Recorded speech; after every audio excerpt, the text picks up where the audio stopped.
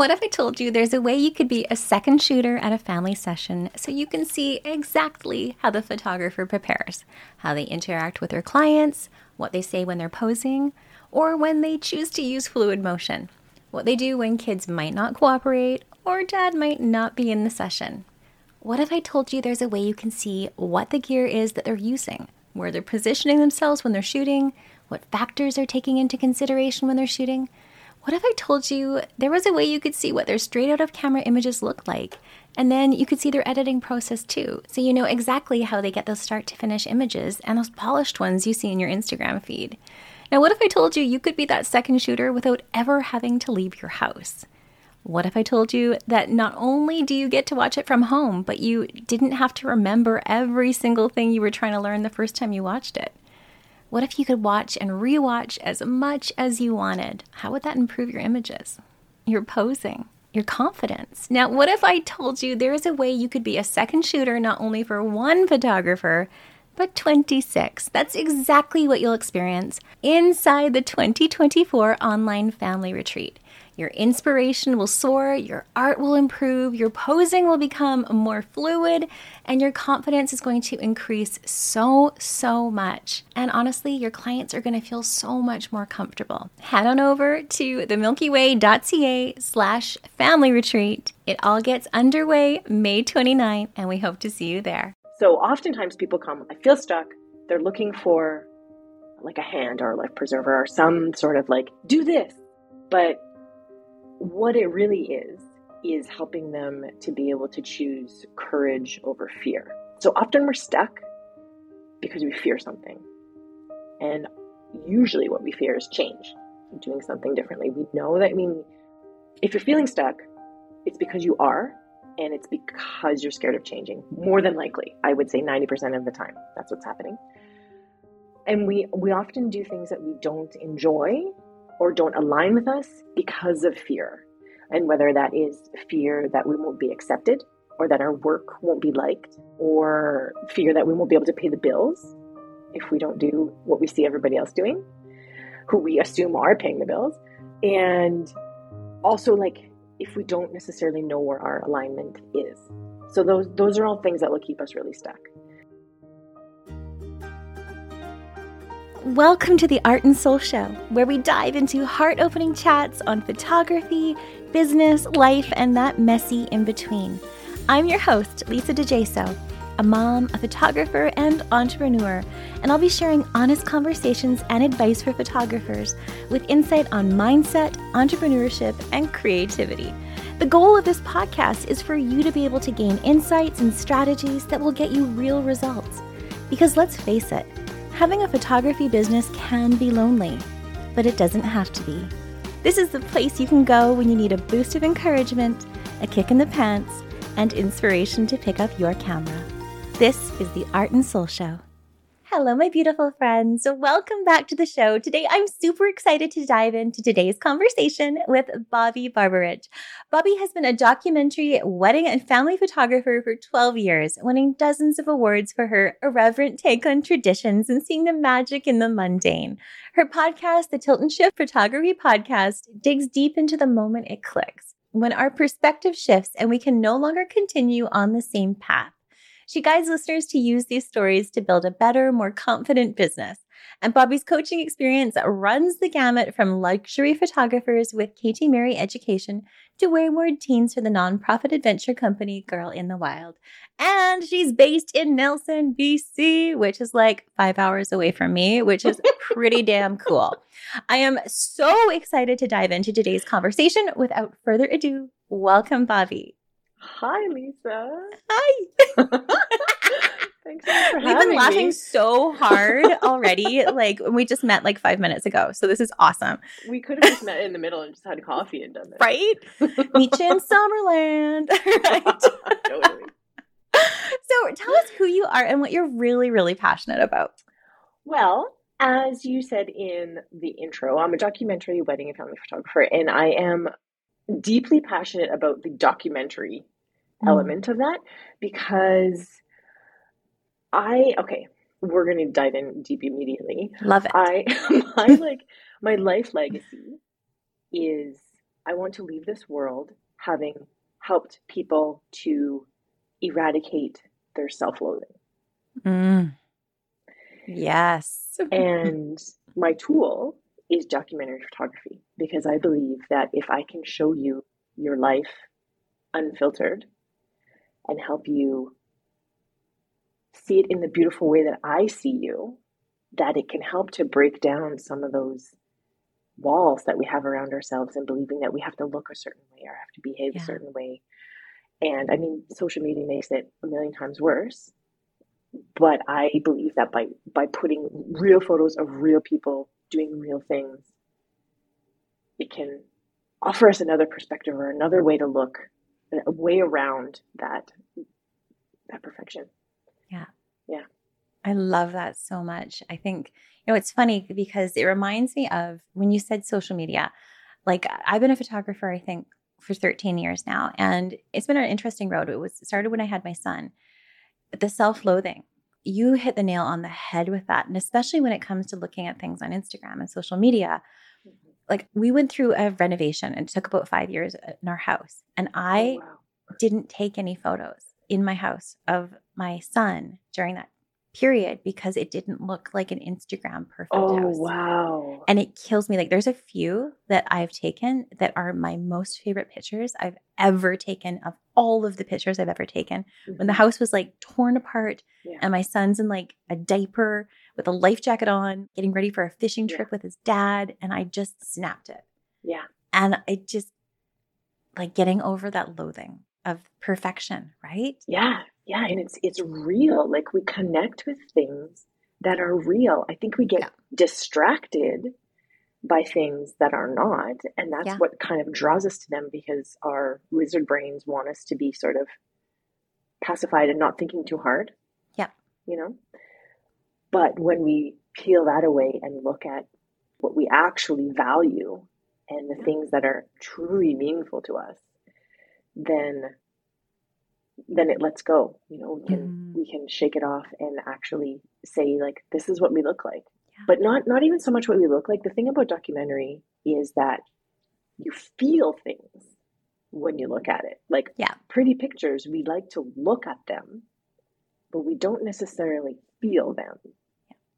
Because they can be kind of one-dimensional, right? Or we're admiring the beauty of something, and that's about it, right? Whereas if something is like a complex composition and there are people with varying degrees of dishevelment or like emotion or reaction to something, we get to feel all of that stuff that all those people are experiencing. And it's not about what you look like. Yeah. It's about what you're experiencing. I love that. And, it's so fascinating too. Like, we don't look the same ever. Like, I don't look the same as I did 5 years ago or 10 years ago or 15 or 30 or 45 years ago. Like, we're constantly evolving and changing. And so having that snapshot of how you felt at that moment is so powerful. It's not just about that dress that was trendy or like the Botox in your face. Like, I fully agree. Yeah. And by having those real photos taken like regularly, we get more accustomed to those changes, you know? My brain still thinks it's 10 years ago.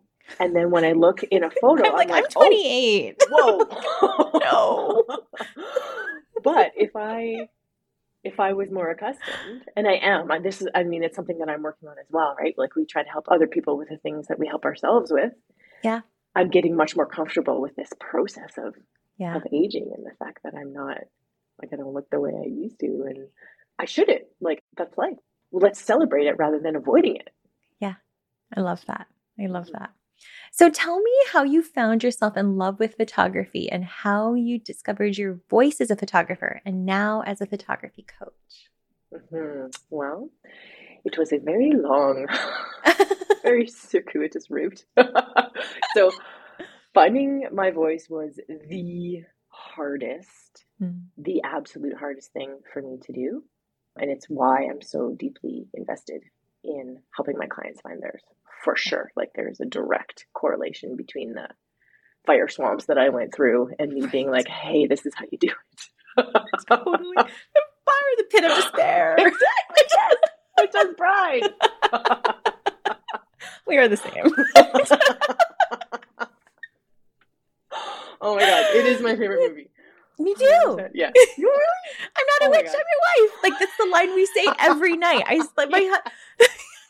husband last night was like, go clean up the kitchen, witch. And I'm like, I'm not a witch, I'm your wife. Oh my God. Yes. Okay. So at one point in my life, I had a very sweet boyfriend, and he found the script to The Princess Bride on the internet. And he printed it out and gave it to me. And I was like, oh, like, I was so touched. It was so thoughtful. But I went through and corrected the script based on memory from what I knew of the movie. Yeah.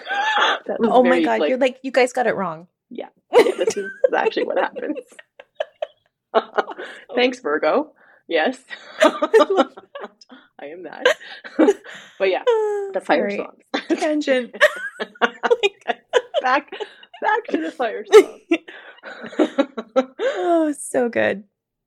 I just think like being able to help others, to be able to find that voice and like feel confident in it.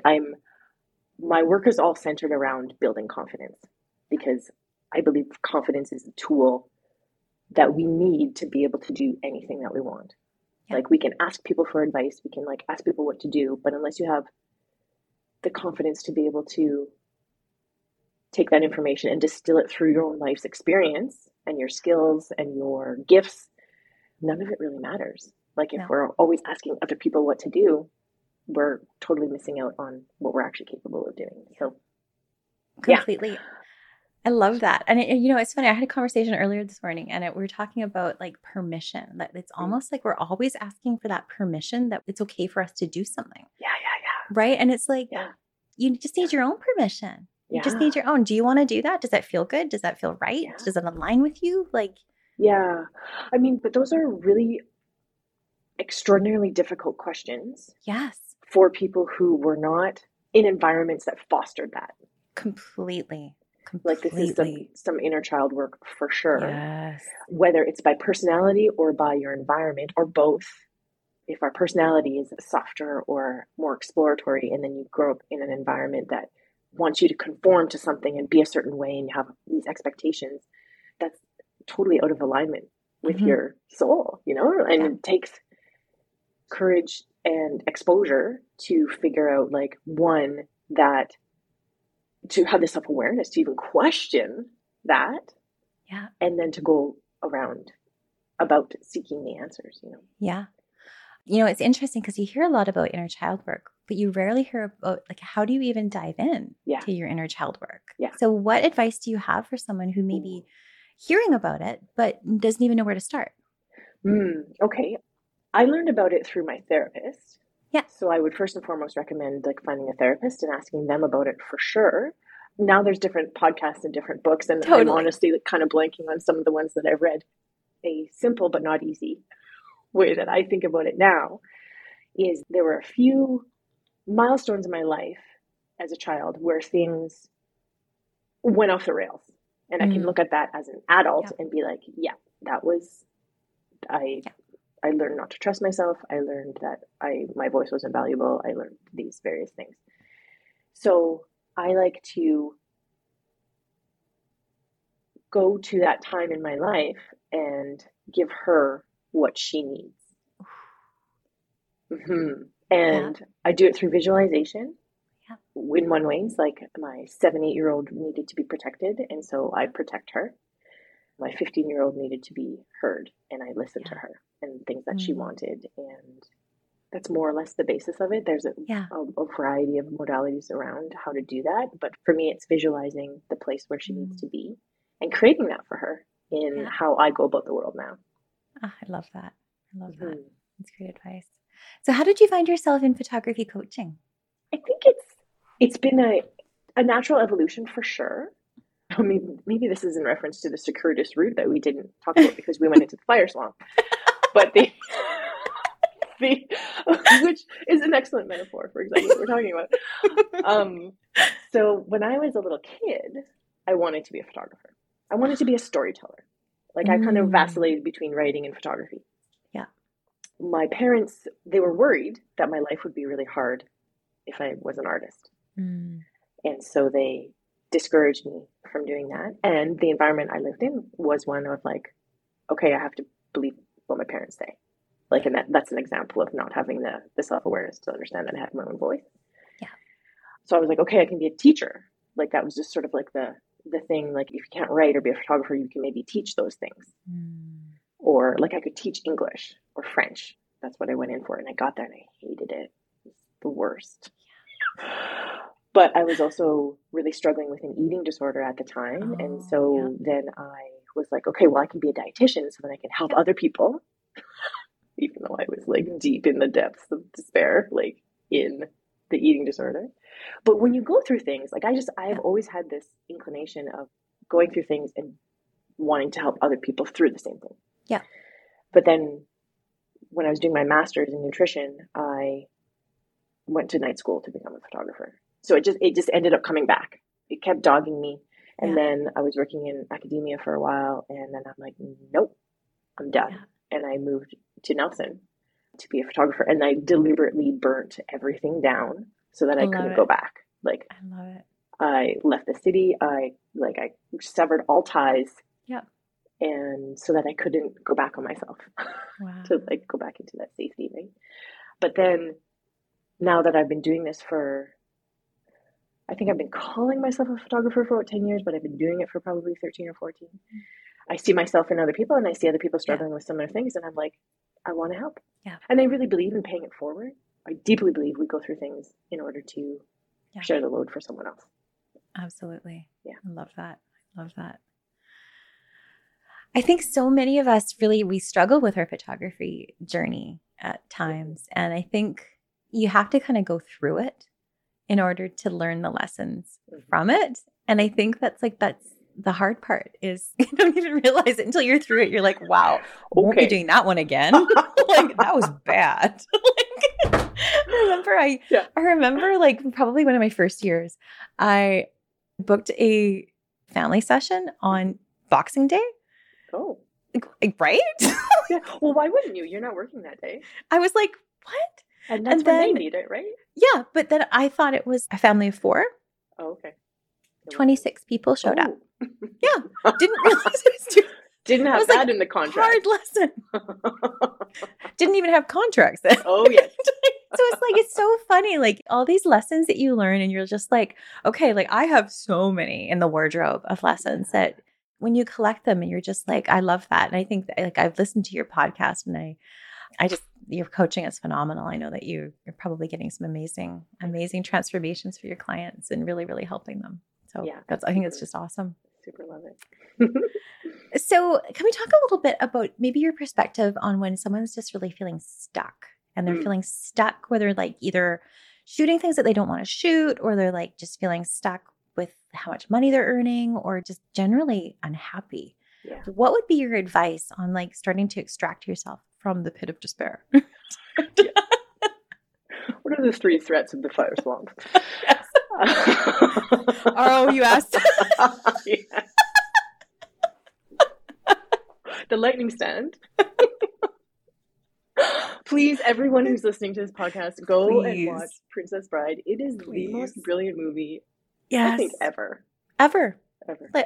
In all ways. Ever. It's my husband's favorite too. Yes. We love it. We can't stop. You've bested my giant. That means you must be exceptionally strong. That's how I feel. Like I identify with the giant. But anyone want a peanut? No more rhymes now. I mean it. Is this going to get cut? I hope not. Hope not. Princess Bride lovers rejoice. That's the subtitle of this episode. Oh my God. Okay. So your question was how to help people when they feel stuck. Okay, so I super love this question because it's a deep one. So oftentimes people come, I feel stuck. They're looking for like a hand or a life preserver or some sort of like, do this. Yeah. But what it really is helping them to be able to choose courage over fear. So often we're stuck because we fear something. Yeah. And usually what we fear is change, doing something differently. If you're feeling stuck, it's because you are, And it's because you're scared of changing. More than likely, I would say 90% of the time, that's what's happening.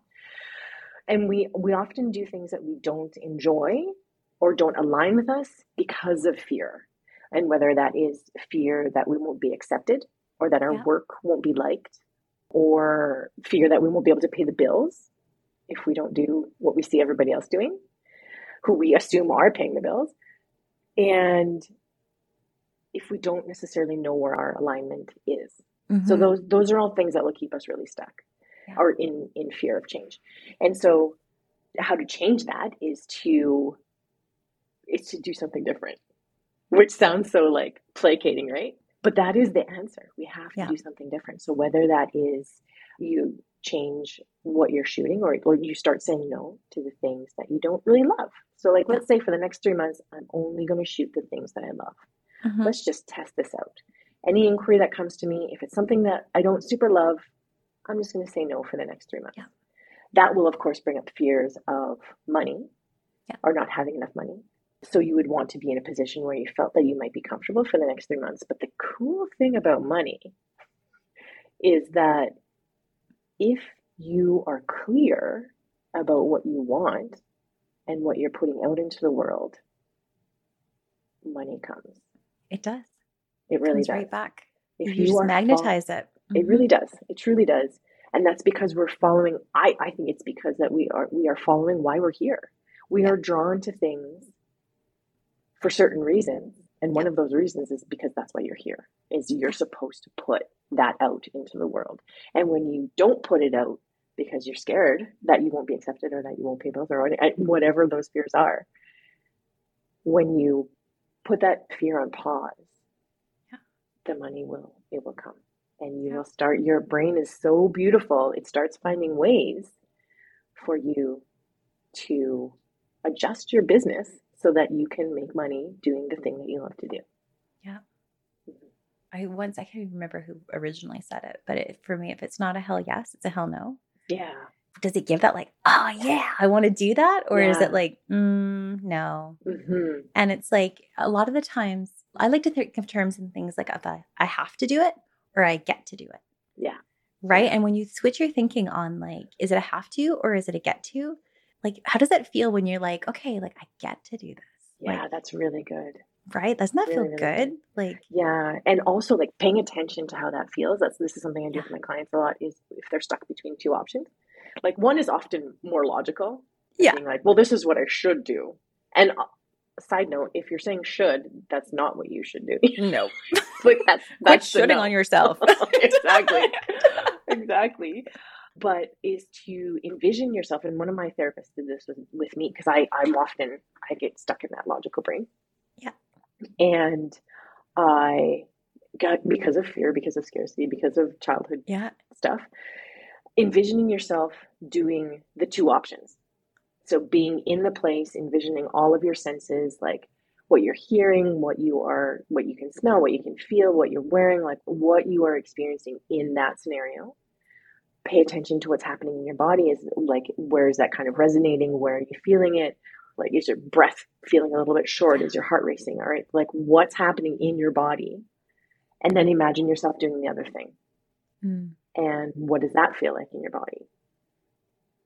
That's the truth. Our bodies know the truth, right? And if we can learn to listen to them, if we give ourselves pause long enough to like pay attention to how those emotions are being processed physically, then those are beautiful hallmarks to understand what the answer is. Yeah, I love that. One thing I do, like when I get really stuck on like making a decision, is I do the coin flip. And it's not the answer of like, what is the coin? It's like, how do I feel in the center? What's happening? Where am I leaning in the center? Like, am I hoping it's heads because of this? Or am I hoping it's tails because of this? Yeah. Then my answer is, it doesn't matter where it lands. It matters right here. Yeah. And then I know that that's what my heart wants. Yeah. Yeah, I get it. Yeah, if you're disappointed that it lands on heads, you're like, then obviously that. Yeah, like, exactly. Oh, that's a good one. That's a good quick way to do it. Right? It's just like just like that internal litmus of like, Very good. I'm going to do that. Love it. Too. So when I was listening to your podcast, I learned about shoot shadowing, and I Yeah. loved this phrase when I heard it. So can you share with our listeners what it is and why it's so important to growth? Yeah. Thank you for asking this question because it's my take on photo critiques. Yeah. Yes. And so shoot shadowing, it has a critique kind of element, but I think we kind of get a little bit scared by the word critique because I'm going to be criticized. And that's not at all what happens. It's this kind of supportive journey through one of your Lightroom catalogs. Yeah. Unculled, unedited, just you kind of naked. I make a joke about granny underpants in one of my podcasts. I talk about it.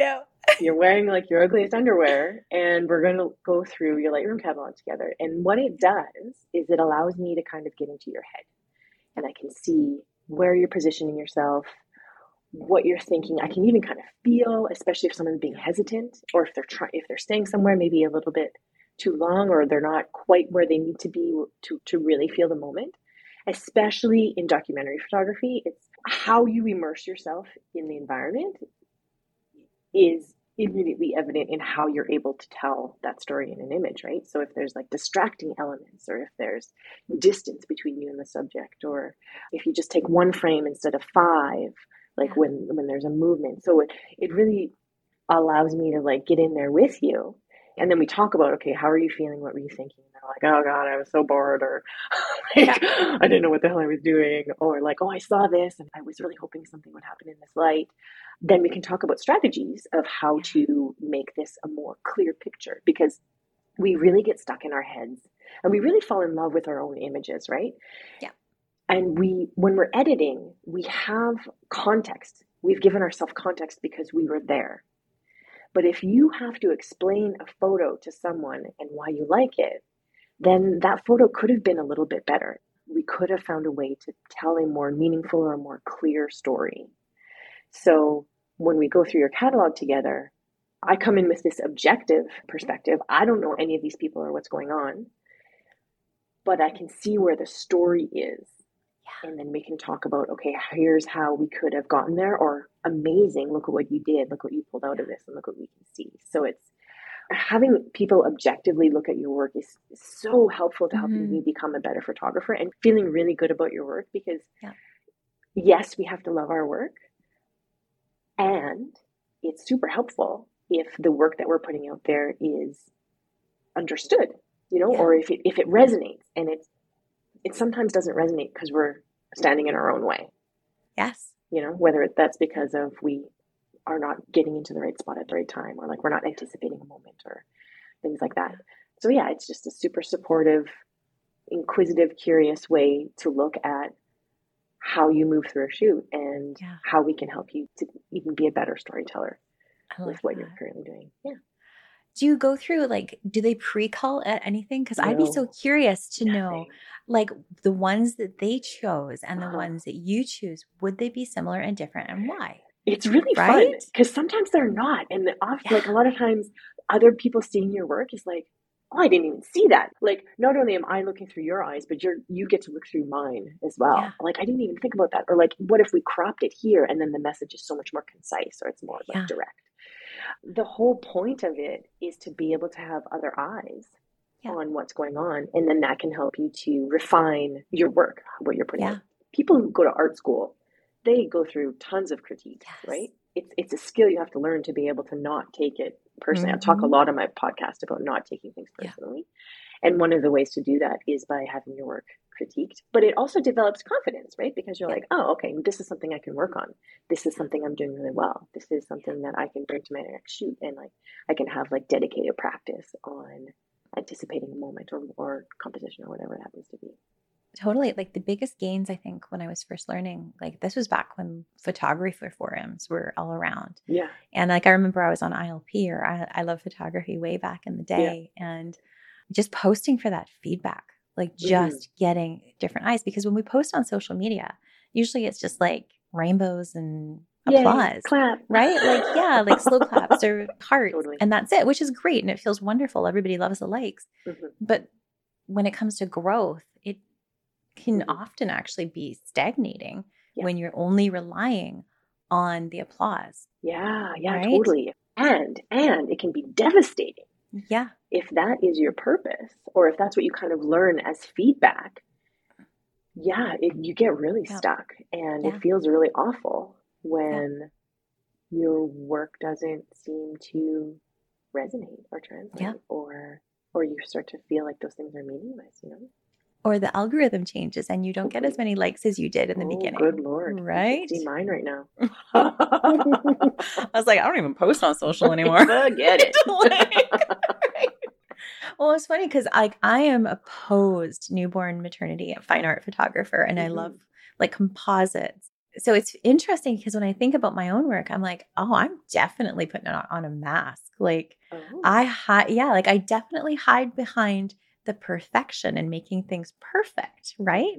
And I'm like, interesting. Like I've never really approached things with a curiosity observer mind versus a director mind.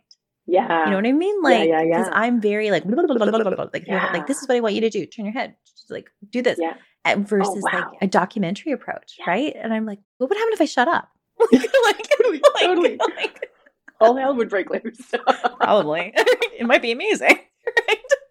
But this is one of the things I say to my clients all the time when I meet them for their discovery call is like, I am a documentarian. I'm not a director. Yeah. So if you want to be told what to do and you want to be posed and that's wonderful, I'm not your photographer. Yeah. If you just want to naturally flow through your day and you want to feel all the feels, then I'm yours. Like they're totally different. So different. Line, I right? love it. We should do a shoot together and see what happens. I know, right? Just see what happens. Lisa, shut up. Just let them be. Bobbi, do something. Right. You're not doing like that. I was like, boogers. Yes. And I'm in there. I'd be in there with You're like, awesome.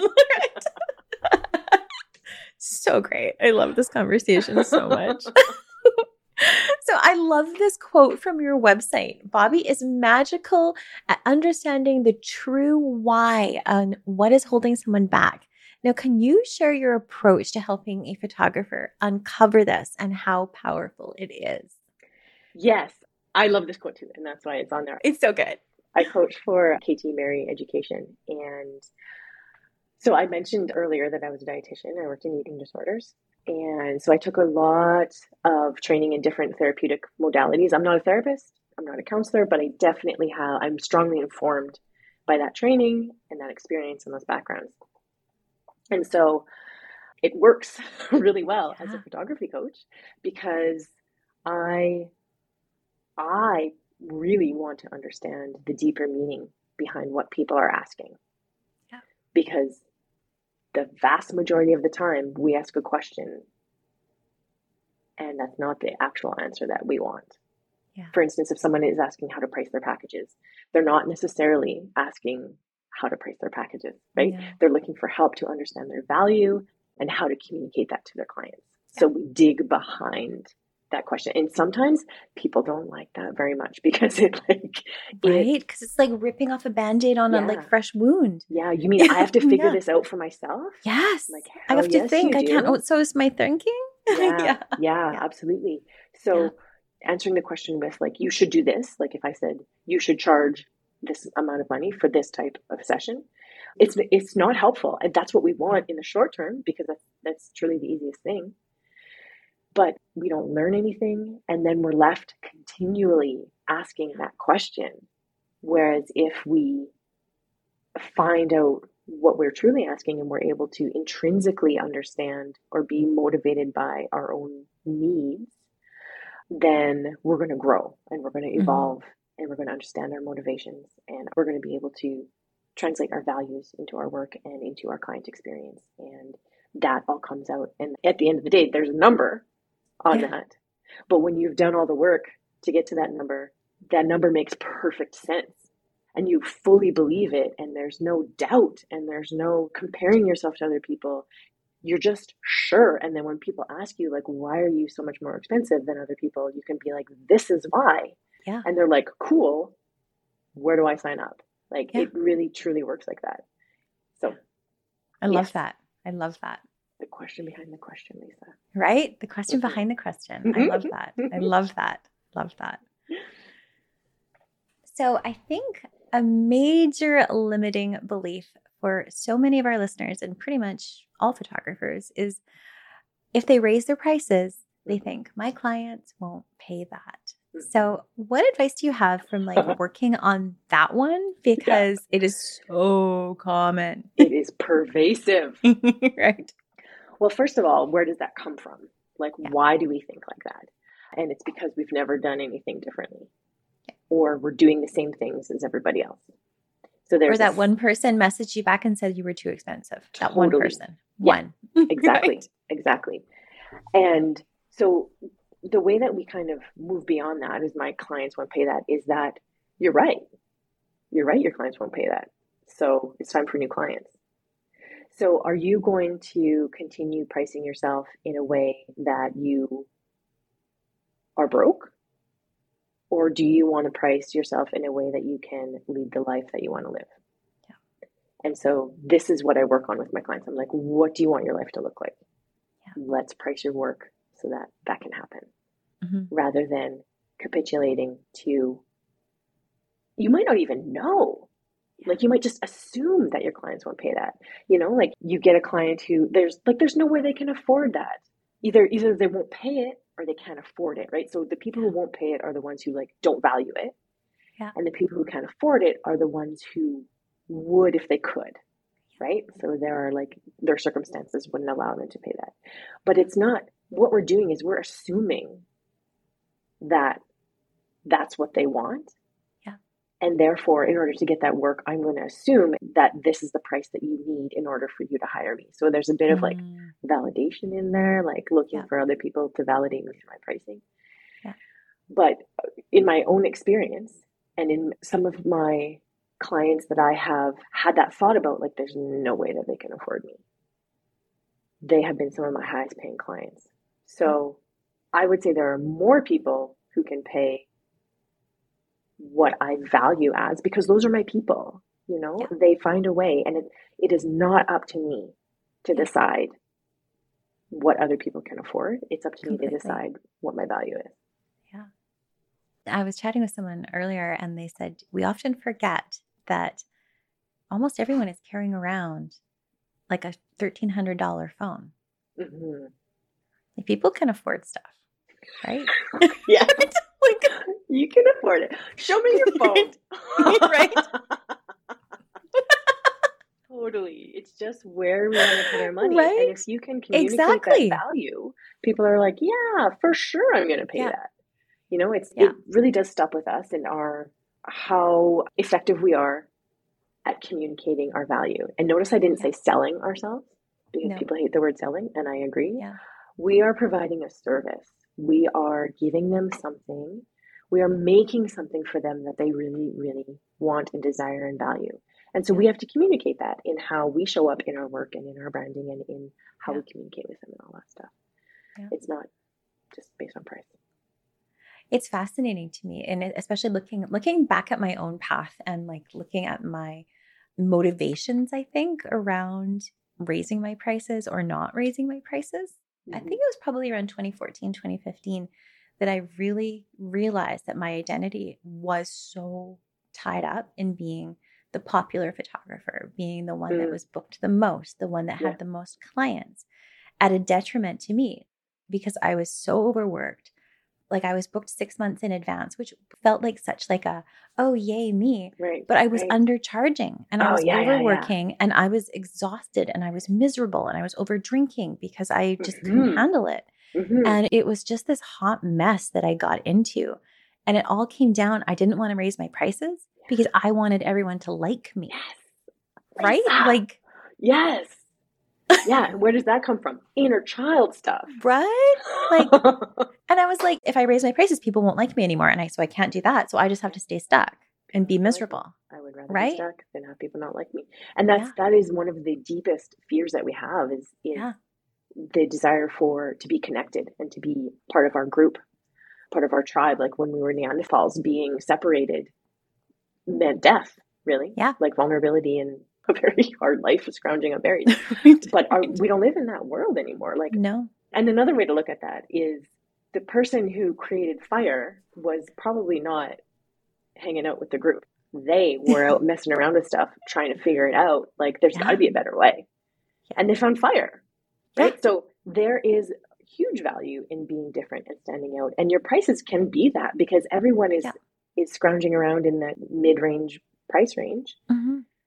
Your price alone separates you from other people. And it raises the value of our work in general as photographers when we truly put the correct numbers on what we're doing.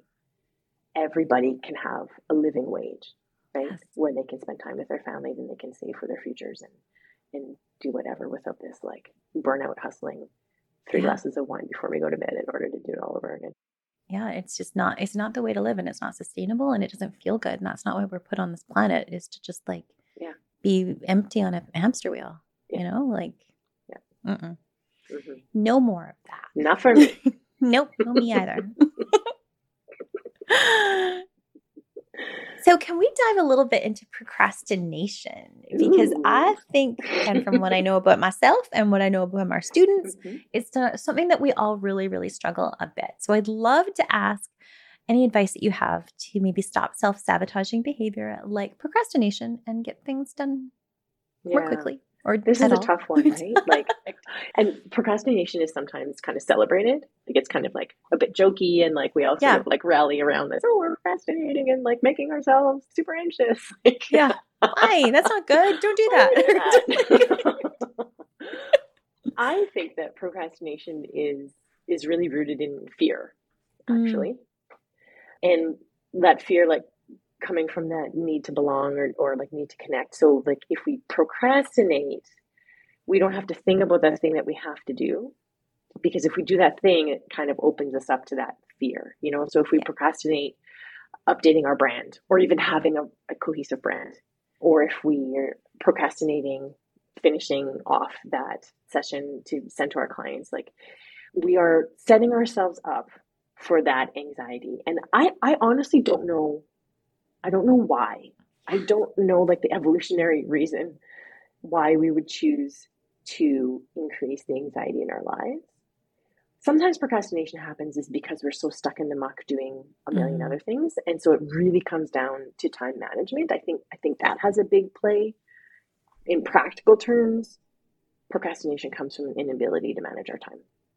Or an unwillingness, whether it's an inability or an unwillingness, I'm not sure. It's up to for the person to figure out, but a lack of awareness around where we spend our time, a lack of awareness of how procrastination actually amps up anxiety, and a lack of awareness of where we are choosing to spend our time that is making our life a lot more challenging than it needs to be.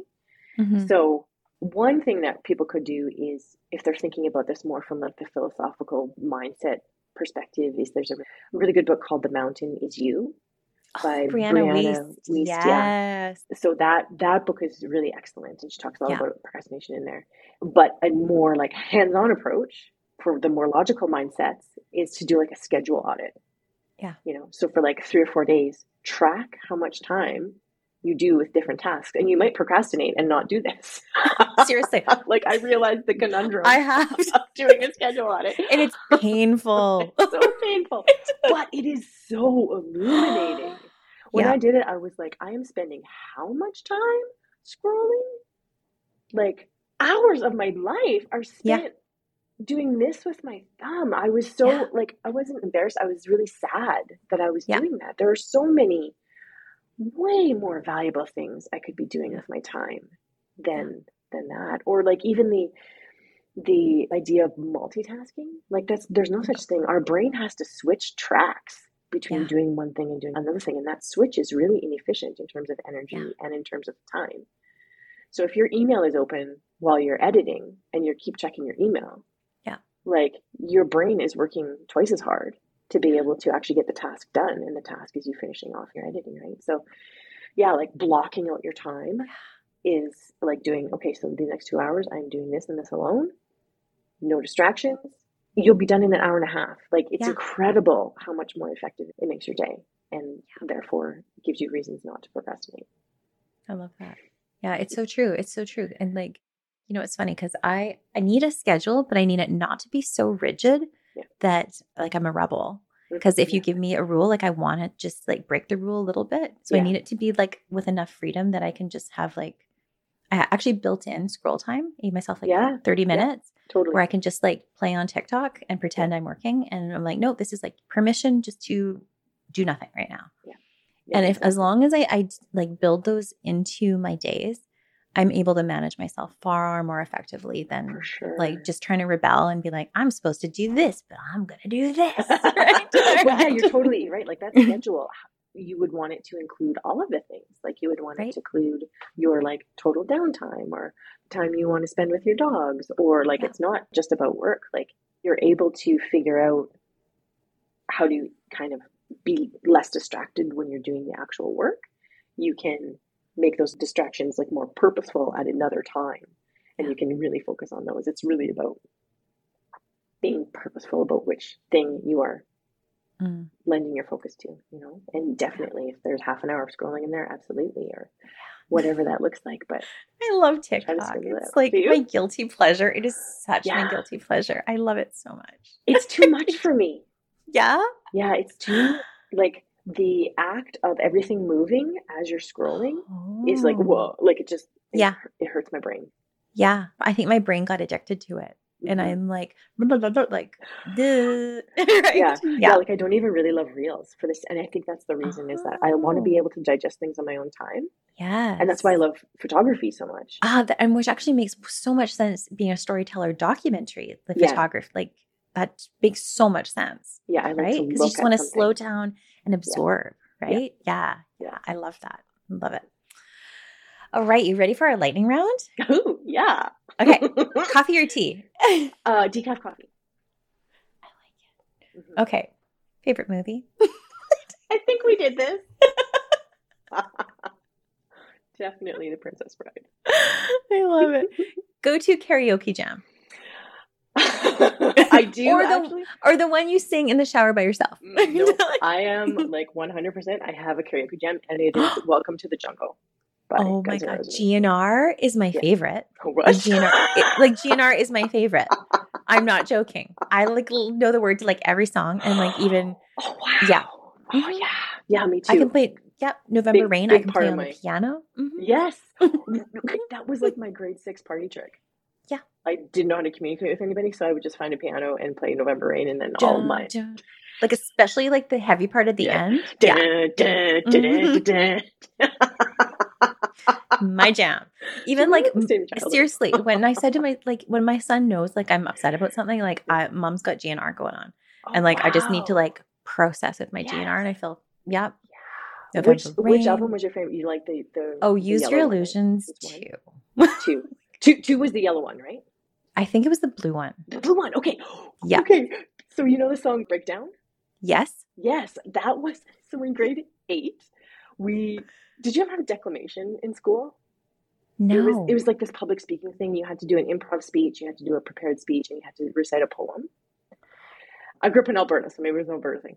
But my poem in grade 8 was Breakdown. That is so funny. Totally. Well, what I used to do was I'd like to make home videos, and I figured out how to like film videos on like the camcorder thing. And then I would dub them with music, and I would use GNR and like make family films with Guns N' Roses music. We all come in from the cold. And the funny thing is this Thanksgiving, I went home and like my sister, we made a video and we call it Welcome to Thanksgiving. We got fun and games.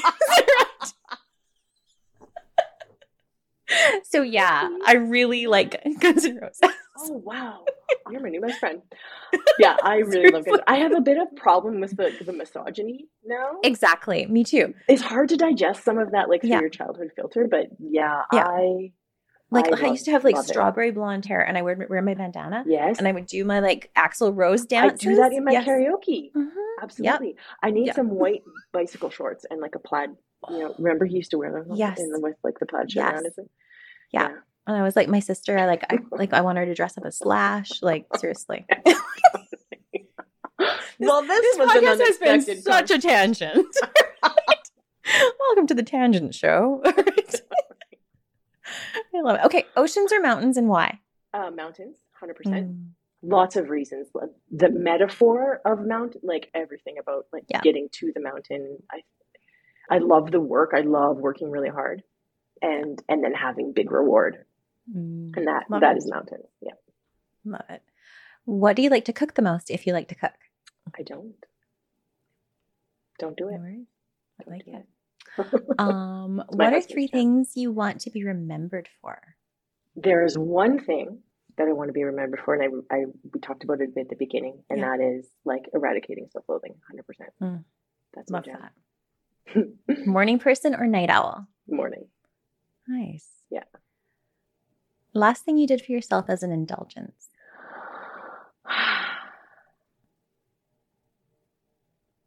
Yeah, that's hard. I don't tend to do that, which is something that I'm kind of trying to work on.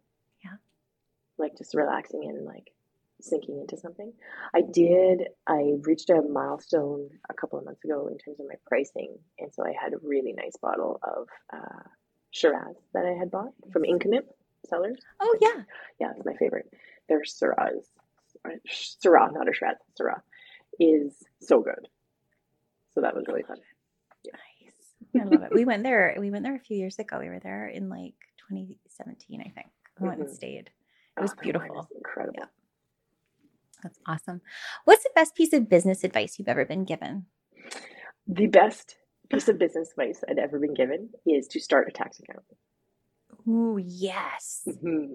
Yeah. So every time I get paid, 25%, I cannot touch it. Yeah. It goes. Because when you start making more money, the government takes more. The government takes a little more than you were expecting, especially like when you do jumps between the tax brackets. I really got dinged like 2 years ago. I was like, what is this fresh hell? I didn't have the money. Yeah. I don't like that. I don't like that feeling of like. It's terrible. Yeah. Yeah. So start a tax account, 25%. Yeah. It's not yours. Put it away. Yeah. Yeah. Where can our listeners learn more from you? Well, we talked about my podcast a little bit. It's the Tilt and Shift Photography Business Podcast. It's Tilt and Shift Podcast on Instagram. But you can find it on my website, which is bobbiebeducation.com, BOBBIB education.com. And so all my coaching programs are on there, and the links to my podcast are on there too. I love it. Well, I love to end my interviews just with this last question. And it is, what are you currently curious about or artistically curious about? That is a really, really good question. I've started working with film again. So in the very beginning of my career, I shot my first wedding on film. I worked with film for a bit, and then digital came in with like a groundswell. And so I really abandoned it, but I've always shot my personal stuff on film. But this year I'm including film with all my clients. Nice. And it feels like all sorts of worlds have opened. And so that's what I am. Like, it feels like another portal in my brain has opened, because I'm very skilled. Things feel very sort of fluid and familiar. Pulling out my film camera and being forced to, because it's totally manual. Like, I can't just shoot. I have to like be so deliberate in terms of how I'm experiencing the moment. It's really fun, and it's been really inspiring as well, because it's not perfect, whatever perfect means. Yeah. It's so different from digital that it's a completely new artistic process, and I'm really loving it. Yeah. Yeah, it's really Are you fun. developing them yourself too? I'm going to develop my black and white. Yes. So I found this in December. I took a course learning how to develop film using caffeine and vitamin C and a little bit of like dish soap. Cool. Yeah, it's really cool. And you're doing it with your hands, and it's just this whole new process, but it's none of the harsh, like you still use a fixer, but you don't use any of the like harsh chemicals. It's just like instant coffee. I shouldn't say caffeine, it's instant coffee. And there's polyphenols that you get from leaves and stuff, and it comes out kind of grainy and a little bit scratched and stuff. It's so beautiful. It's such a fun process. I love that. Awesome. Well, Bobbi, thank you for joining me today. This has been awesome. This has been such a fun conversation. This has been a delight. I love it. Thanks for having me. Oh, my beautiful friends. I hope you have loved this conversation just as much as I have. I am sending you so much of my light and my love today and every single day. We will see you next time. Hey friend, you know what's the worst? It's just being mid-session and completely freezing. You start to feel awkward, your clients start looking at you for direction, and your brain feels like you just hit a wall. Now, believe me, you are not alone. And that's why we created the Storyteller's Toolkit. It's an emotive prompt guide to help sessions stay free-flowing and fun. And best of all, right now, it's totally free. It's full of prompts for parents, motherhood, family, siblings, and couples, and even surefire smile prompts. We've put together over 200 prompts for you, so you'll never be at loss for an idea again. Grab your copy at themilkyway.ca/toolkit.